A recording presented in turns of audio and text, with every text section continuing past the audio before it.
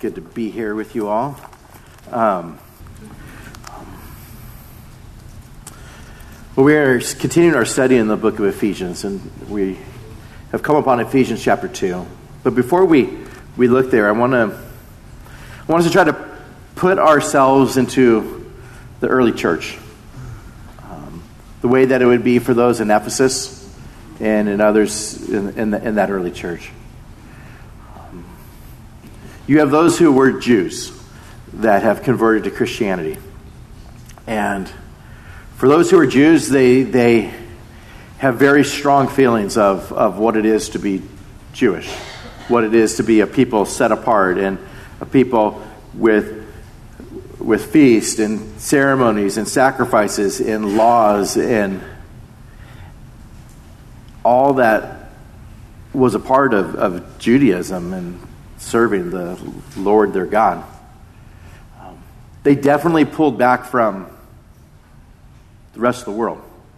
They didn't associate with those that were the Gentiles, anybody that wasn't Jewish.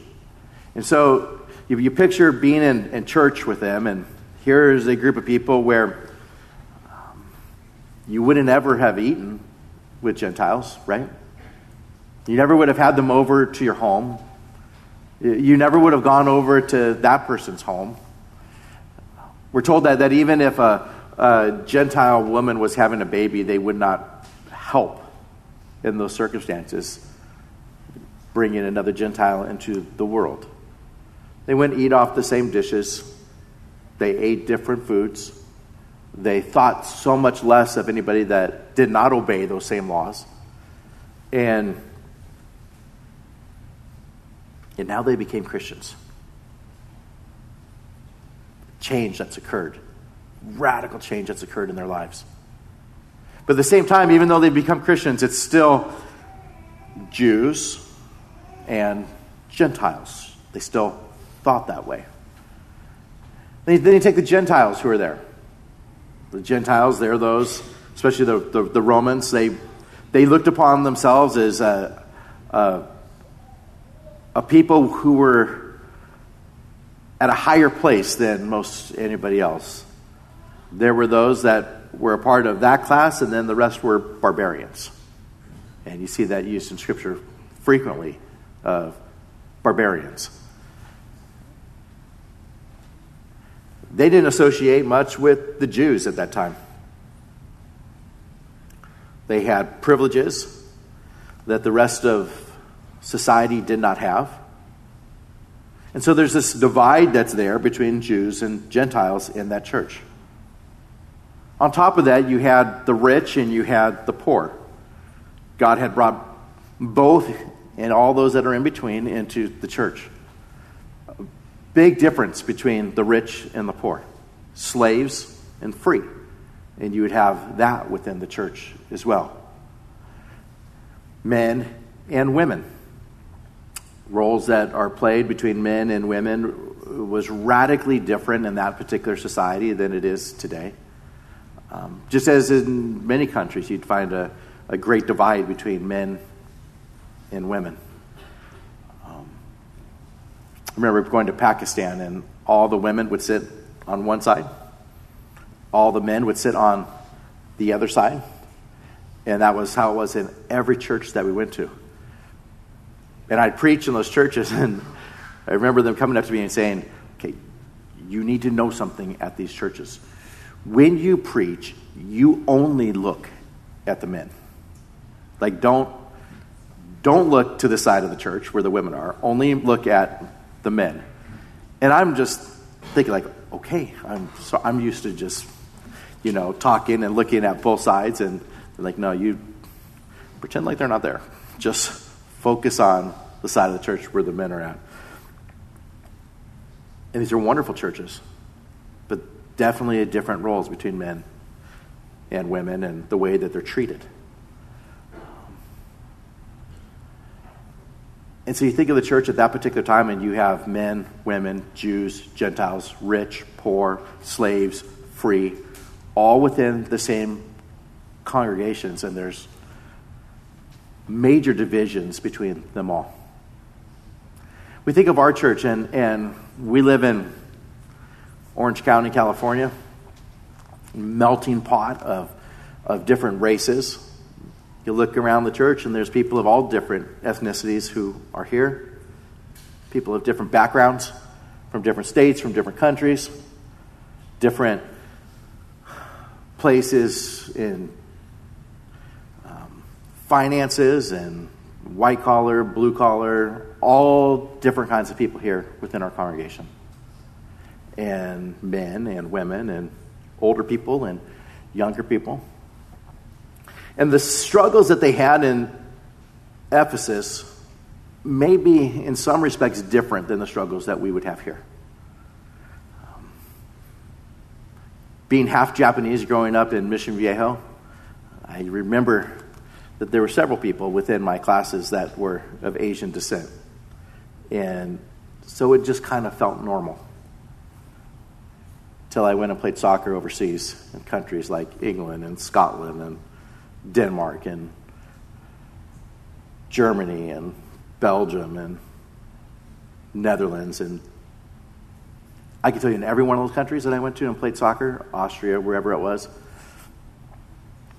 I don't think there was ever a time where I went to a country and played in one of those places where I didn't hear from my opposition, Bruce Lee! Bruce Lee!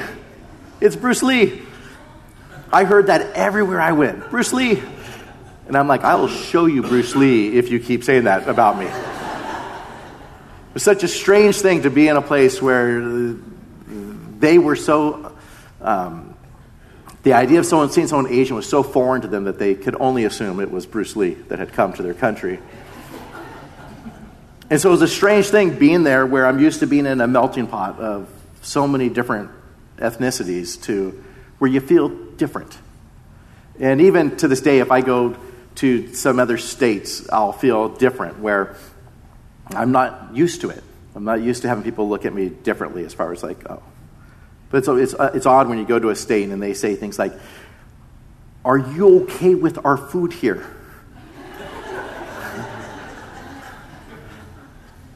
Are you okay to eat our food? And I'm like, I am. I'm okay.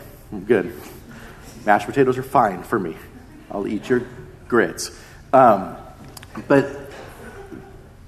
where you're at culturally will determine a lot of what you might struggle with. I think it's possible for us, though, to be at a church like ours and think, it's not really a problem here. Race, not a problem. All different kinds of people who are here. We get along with everybody. There's no real walls of separation between men and women or ethnicities or classes or whatever it is that we would want to think of. But my encouragement to you this morning is to pray that the Lord would search our hearts.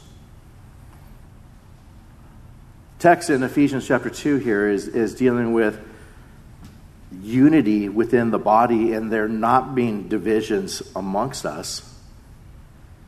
But I think that we have to look at it this morning and say it pertains to every area of our lives. That there be a precious unity when you look around this congregation, when you see your brothers and sisters who are here. That we'd see each other through the lenses that we find here in Ephesians chapter 2 of what it is to be a Christian, rather than through the lenses of whatever our backgrounds might have brought to us. I recognize that for some here, they may have strong feelings even about certain people groups because of your background, because of the way you were treated. Remember one brother, when I went to Vietnam for the first time to train pastors in Vietnam, dear brother, was in tears at the idea of me going there, because when he thought of Vietnam, he thought of all the people that he had lost, his friends that he had lost, the people that he had picked up to try to bring medical care to off the battlefield. And so it brought immediate emotions to him. And some of you may also have things in your background where you think of a people group, and whether you would recognize it or not, there may be something inside you that at least hesitates for a moment, thinks differently for a moment. And my encouragement to each one of us this morning is to be able to pray that the Lord reveals if there is anything regarding where someone has come from, their race, their background, or even anything else that would be used by the enemy to bring division into the body of Christ. Our enemy, the devil, would love to divide our church, wouldn't he? Huge efforts have been made towards that. And I pray that if there's those that are on the fringe of that, or if we're here and our hearts are in a place of being divided with other churches or with other people or with any within the body of Christ, that we would pause, pray, look at God's word, and that there would be healing and repentance and changes in the way that we see things, so that amongst Christians here at our church, that there would be precious unity that's here for each and every one of us. And so, in Ephesians chapter 2, we have watched the Apostle Paul in just such an awesome way describe what's taken place in our salvation. It makes it very clear that we were dead in our sins and trespasses. All of us were. All of us were dead. And as believers, he has made all of us alive in Christ. We once walked according to the course of the world. We once did the things that our enemy desired for us to do. We were children of wrath, just as all people were. But God showed mercy to us. And so you picture the church in which Paul is preaching. Jews, Gentiles, men, women, slave, free, rich, poor. And he's saying for all of us, it's God. He showed mercy. The great love in which he loved us. Even when we were dead in our trespasses and sin, he made us alive in Christ.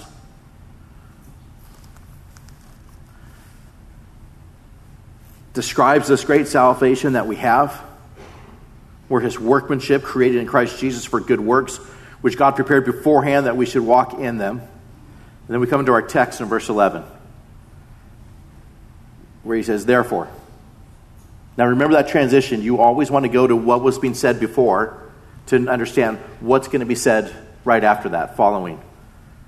He tells us how that we were saved, how we were dead, how we've been made alive, how we were created for good works according to his workmanship, what God is doing in all of us. I mean, from beginning to end of our text in Ephesians, it's all been pointing towards this is what Christ has done for you. This is who he has made you. This is who you were. This is what God's done. He gets all the glory. Therefore, remember that you, once Gentiles in the flesh, who were called uncircumcision by what is called the circumcision made in the flesh by hands. That at that time you were without Christ, being aliens from the commonwealth of Israel and strangers from the covenants of promise, having no hope and without God in the world. But now in Christ Jesus, you who once were far off have been brought near by the blood of Christ. Stop there for a moment. Back in verse 11, therefore remember your roots. Remember where you came from. You were once Gentiles in the flesh. It's who you were, Gentiles. You were called the uncircumcision. That's what they referred to you as. And so we know a little bit in that church of what circumstances were. There's those that are part of the uncircumcision and those who are the circumcised. There's a differentiation between the two of them. That's what you were called. And you were called that by the circumcision, but he makes it very clear that the circumcision was made in the flesh by hands. Those who were circumcised, but that circumcision, what took place was, it was a work that was done through people and through hands, a surgery that took place. It wasn't a circumcision of the heart. You're being called the uncircumcision by those that had something done to them as a work of the hands, but not a circumcision of the heart. So that's who you once were, Gentiles in the flesh, called uncircumcision by what is called the circumcision made in the flesh by hands.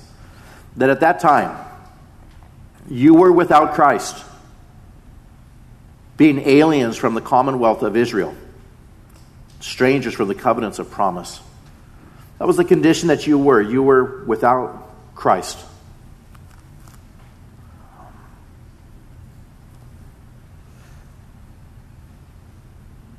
The Otsuji family came to the United States back in somewhere around 1904.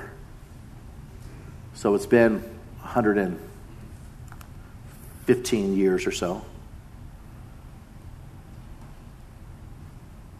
And I think prior to that, what would they have believed? Probably followed the Buddhism that was there prevalent within Japan. A family moves, comes by boat across the Pacific Ocean, finds themselves here on the coast of California, and God working mightily into a family and bringing people to salvation, which I'd be raised in a Christian home. You can think of your circumstances and where you came from, but he's making very clear to them, you were those who were without Christ. You once were a people who you didn't believe in Christ at all. There was no hope in a Messiah. There was no belief in Christ, but this is what he's done in your heart. You were being aliens from the commonwealth of Israel. You were aliens to that. Those that were a part of Israel were those who had the scriptures. They had the covenants. They had the promises of God. This was their condition, and raised memorizing Scripture, knowing Scripture, but not the Gentiles. They were aliens to that. They weren't a part of the commonwealth of Israel. They weren't a part of the people of God. You think of what it tells us here, being strangers from the covenants of promise. God had come to Abram, you remember? Genesis chapter 12, get out of your country, from your family, from your father's house, to the land that I'll show you. I'll make you a great nation. I'll bless you and make your name great, and you shall be a blessing. I'll bless those who bless you, and I'll curse him who curses you. Covenant that was made. And a covenant that was reiterated over and over again. Israel, you are my people. I'm going to bless you. I'm going to bless those who bless you. You are part of the commonwealth of Israel. There's covenants that have been given to you. You are a different people. You are distinct. You are loved. You are given these covenants. You're given these promises. You're given Scripture. He's met with them. He's given them the law. He's given them the promises of Messiah who is to come. And Paul is pointing out, you were strangers to that. You were aliens from the commonwealth of Israel, strangers from the covenants.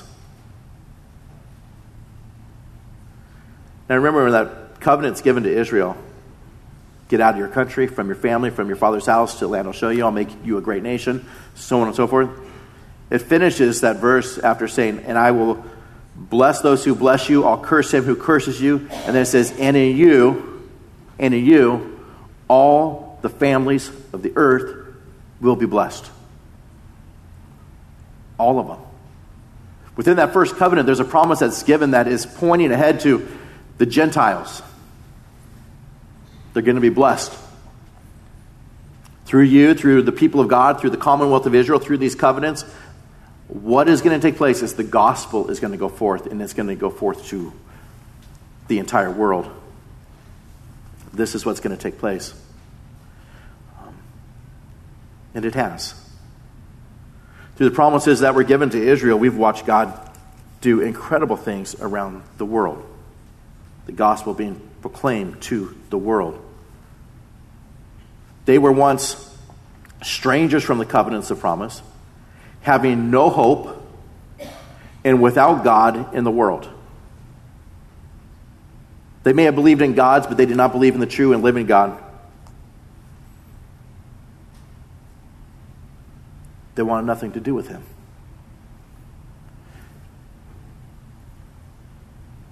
That was their condition. Think of the church in South Sudan, where the people there were once worshiping trees.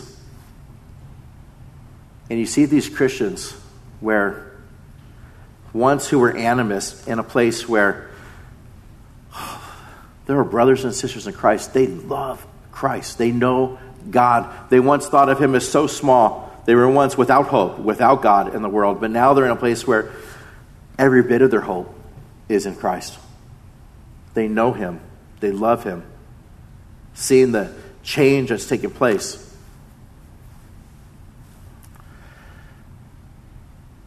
But now notice the transition that's there.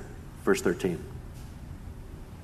You once were without hope, without God in the world, but now, in Christ Jesus, you once who were far off have been brought near by the blood of Christ. There's a change that has occurred. You once were in this condition, not knowing anything about Christ, not being a part of the Commonwealth of Israel, not having the covenants, not having the promises, not being in the place where you have Scripture. That was where you once were. You once were strangers and aliens. That was your condition, but there has been something awesome that's happened.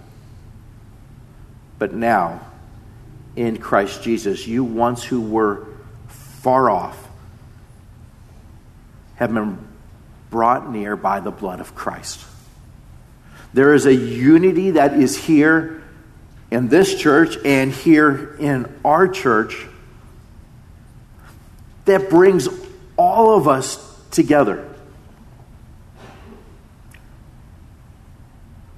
You once were afar off, and that's how they would refer to anybody who was not Jewish. You once were afar off, but now you have been brought near. And that has occurred by the blood of Christ. I want us to think that way as a congregation. I want the Lord to do a work in our hearts to where we look around this sanctuary and we see people, maybe of different backgrounds, different circumstances, different ethnicities. And that there is just this precious, sweet unity because we have been brought near to Christ and to one another by the blood of Christ. It eliminates the differences. It changes the way that we think. It changes who we sit next to. It changes who we have over for dinner. It changes the way that we see people. We have a dear family in our church, the Vacha family. Amen? If you've met them, awesome, awesome family. Joshua is around my age, a little bit older. Make a note of that. Just a couple years. He loves Christ. He loves you. He serves us as a church weekly. We sit in our staff meetings and it's, okay, this needs to happen. Who's in charge of that? Joshua. How do we change this on the website? Joshua. How do we do this with the emails? Joshua. I mean, Joshua has so many things that he does as he serves our body here as one of our deacons. His wife serves on staff. ministering to our congregation. But as far as differences in upbringing, in his roots versus my roots, more likely his roots versus all of your roots, it's very different. He lived in India, grew up in India. His family was a family that established the Zoroastrian temple there in India 160 years ago. He grew up in a place where he'd go to his grandmother's house, which was a mansion, huge staff of butlers and servants and chauffeurs. As the oldest son, he was in line to become that highest part of the priesthood in Zoroastrianism. The amount of wealth, power, influence in that country that he would have had, more than you could ever imagine. His family's still very esteemed and in a place where both in the religious and political communities of India, they're very influential. And God saved Joshua. He left all of that, moved to the United States, became a Christian, disowned from his family, left all that wealth to be, even without a home, with a wife and a daughter and working in a gas station through the nights to try to provide for his family. Left all of that and desired to follow Christ. Came here.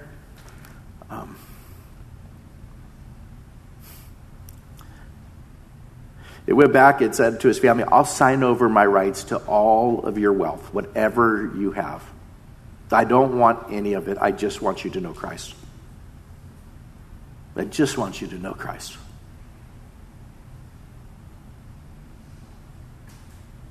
Grew up 13,000 miles away from here. Part of that priesthood family of Zoroastrians in India. And he sits amongst us with his family. And we love him like he's a part of our family, and his family is a part of our family. No differences between the two. We don't see race. We don't see 13,000 miles away. We don't see a difference in upbringing. We don't see through those kind of lenses or those kind of colors, because we have been brought near together by the blood of Christ. All of us. He's one example. But there's a unity that's here amongst Christians that is there for all of us as we are together. You once were this, but this is what you now are. You once were afar off, but you have been brought near by the blood of Christ. Verse 14, for he himself is our peace, who's made both one. And he's broken down the middle wall of separation. So look here at the temple. This dividing wall, this barrier that was there between the courts of the Gentiles and the courts of the Jews. So within the temple, you would have had the Holy of Holies, that holy place where only an assigned priest could go once a year after making a sacrifice for his family. There was this veil that was there about 6 inches thick. And in that portion of the temple was the Ark of the Covenant, and space above which was there was space for the wings of the cherubim mounted over on its cover, and a place where God symbolically dwelled.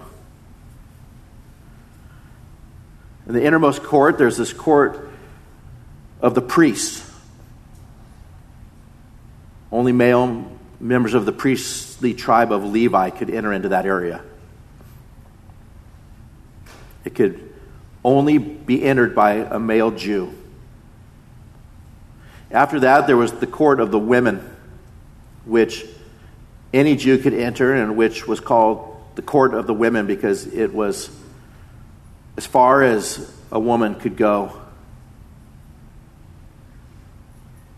And then there was the courtyards.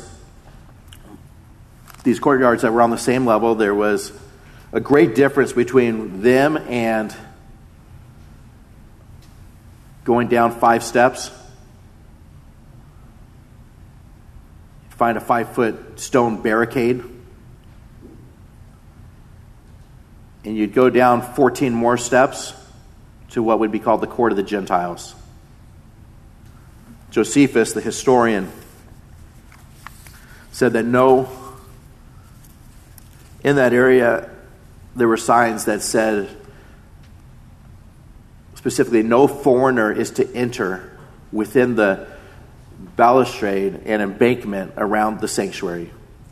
We found a sign that said that, not we, but a sign was found in 1871 that said no foreigner is to enter within the balustrade and embankment around the sanctuary. Whoever is caught will have himself to blame for his death, which follows. Gentiles, don't go any further than this or you will die, and you'll have only yourself to blame for that. And so now you have the Lord saying here, He himself, Christ, is our peace, Prince of Peace, who has made both one, and he's broken down the middle wall of separation. That wall has been destroyed. The enmity, it says, having abolished in his flesh the enmity. That is the law of commandments contained in ordinances, so as to create in himself one new man from the two, thus making peace. He's broken down that division. He's broken down that hostility that was there. It's been destroyed. There's no longer to be sacrifices and feasts and regulations and laws. Christ has destroyed that. He's created in himself one new man from the two. The word new that's used there means a totally and entirely new man. A change that's occurred for us as Christians. Not old men that are made a little bit different, but completely new man. And as a result, there's peace. We're not Jews and Gentiles. We're a new creation in Christ. And he says from there that he might reconcile them both to God in one body through the cross, thereby putting to death the enmity, that hostility, the division. He's put it to death.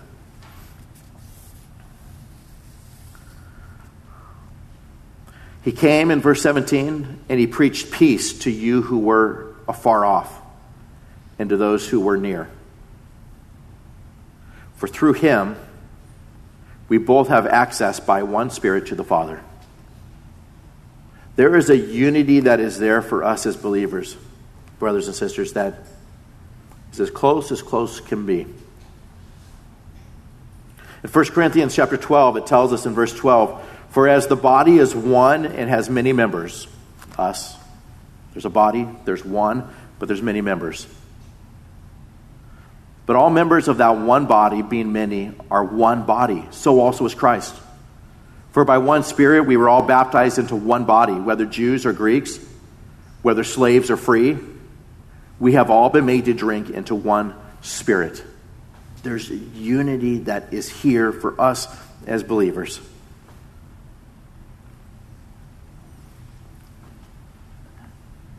You hear the Apostle Paul telling those in Corinth,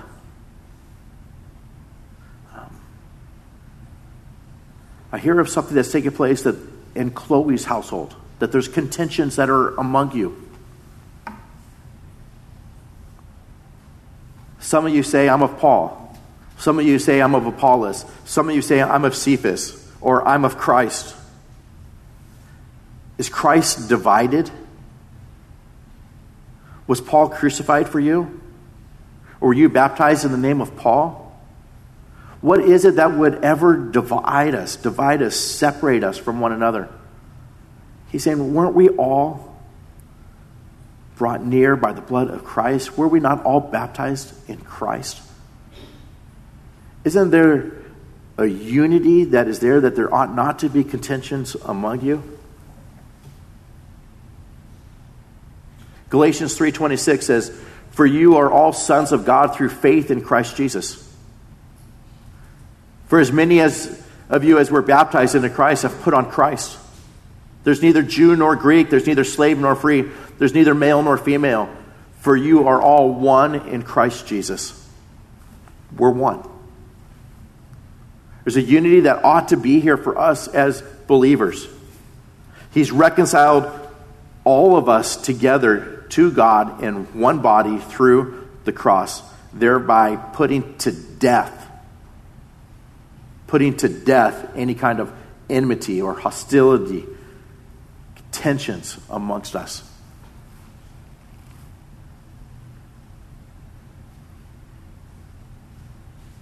I pray that we'd be an example to the rest of the world of what that ought to look like. The way that we see each other.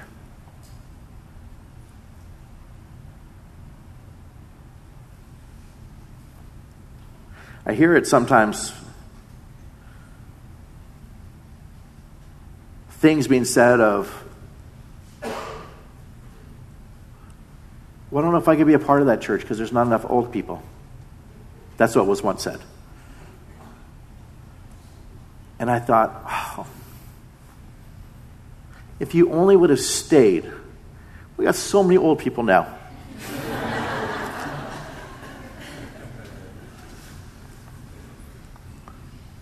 Sometimes you hear, well, there's not enough young people in my particular age group. There's not enough that are like me.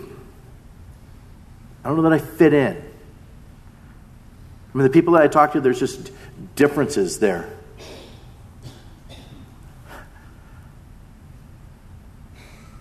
I pray that we wouldn't think that way. Not like the world thinks. It doesn't matter where you got your degree from. It doesn't matter what kind of house you live in. It doesn't matter what the color of your skin is. It doesn't matter whether you struggle with a handicap or not. It doesn't matter whether you have kids or whether you're married or whether you're single. There's a unity that is here because of the precious blood of Christ that unites us. We see things differently. Every one of us were sinners. Every one of us were dead in our sins and trespasses. All of us were running away from God. All of us wanted nothing to do with Him. And the kindness of His Holy Spirit drew us unto Himself, made us see Him, changed our hearts, made us new creations in Christ, brought us near, reconciled us to the precious blood of Christ through the cross, that we would be one people who see ourselves as one people. Not, I'm of this guy, or I'm of that guy, or I'm a part of this division, or I'm a part of that division. But that there would be unity for us as Christians where we look and say, we are Christians. We are the same. We are part of the same family. We see ourselves like that. And God will be glorified through it. There's going to come a day, Revelation 7 tells us, that there's a great multitude which no one can number, of all nations, tribes, peoples, and tongues, standing before the throne and before the Lamb, clothed with white robes, palm branches in their hands, and crying out with a loud voice, saying, "Salvation belongs to our God who sits on the throne and to the Lamb." All different kinds of people. Whether you grew up 13,000 miles away in India, whether you look around this congregation and see anybody that maybe looks like you or not, we're not to be like that. All of us are united in Christ. The unity that's here, we've been washed by the precious blood of Christ, clothed in robes of righteousness. I pray that we would recognize that that middle wall of separation has been destroyed. It's been destroyed. And that you'd look at one another and think, how can I love that person? How can I serve that person? Lord, change my heart so that there's sweet unity between us because we are the same.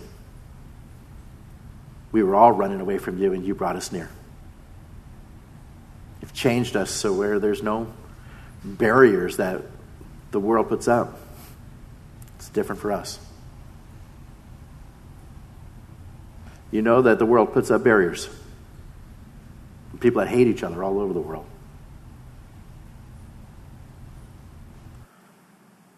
But may that not be the case of the church. If people look upon Reverence Bible Church and see the way that we are towards one another and know that they see things differently. It's not based on age. It's not based on color. It's not based on background. It's based on a unity that is there, that has been done by the work of the Holy Spirit to bring reconciliation, closeness. Because through him, all of us have access by one Spirit to the Father. All of us. The gospel's precious to us, isn't it? Changed everything for us. Same Holy Spirit took Joshua Vacha from where he was at in India and brought him here to be with us, with his family.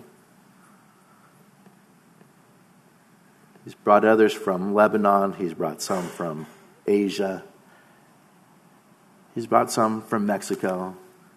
He's brought some from Europe. He's brought people from all over the place. And he has made one people.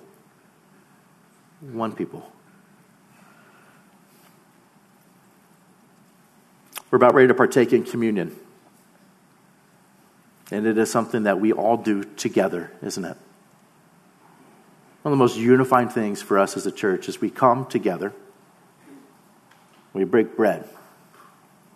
We take the bread, which represents his body broken for us, and we take it and we break it. And we eat it. Doing this in remembrance of him. Same manner, we take the cup. We take it, representing the new covenant of his blood. Precious blood of Christ that brought us near to him. Spilled for our sins. So that we might have eternal life. And we do this as often as we can. Together. As a body. In remembrance of him, proclaiming his death till he comes. As we sing a song of praise and prepare our hearts for communion, may there be just an extra special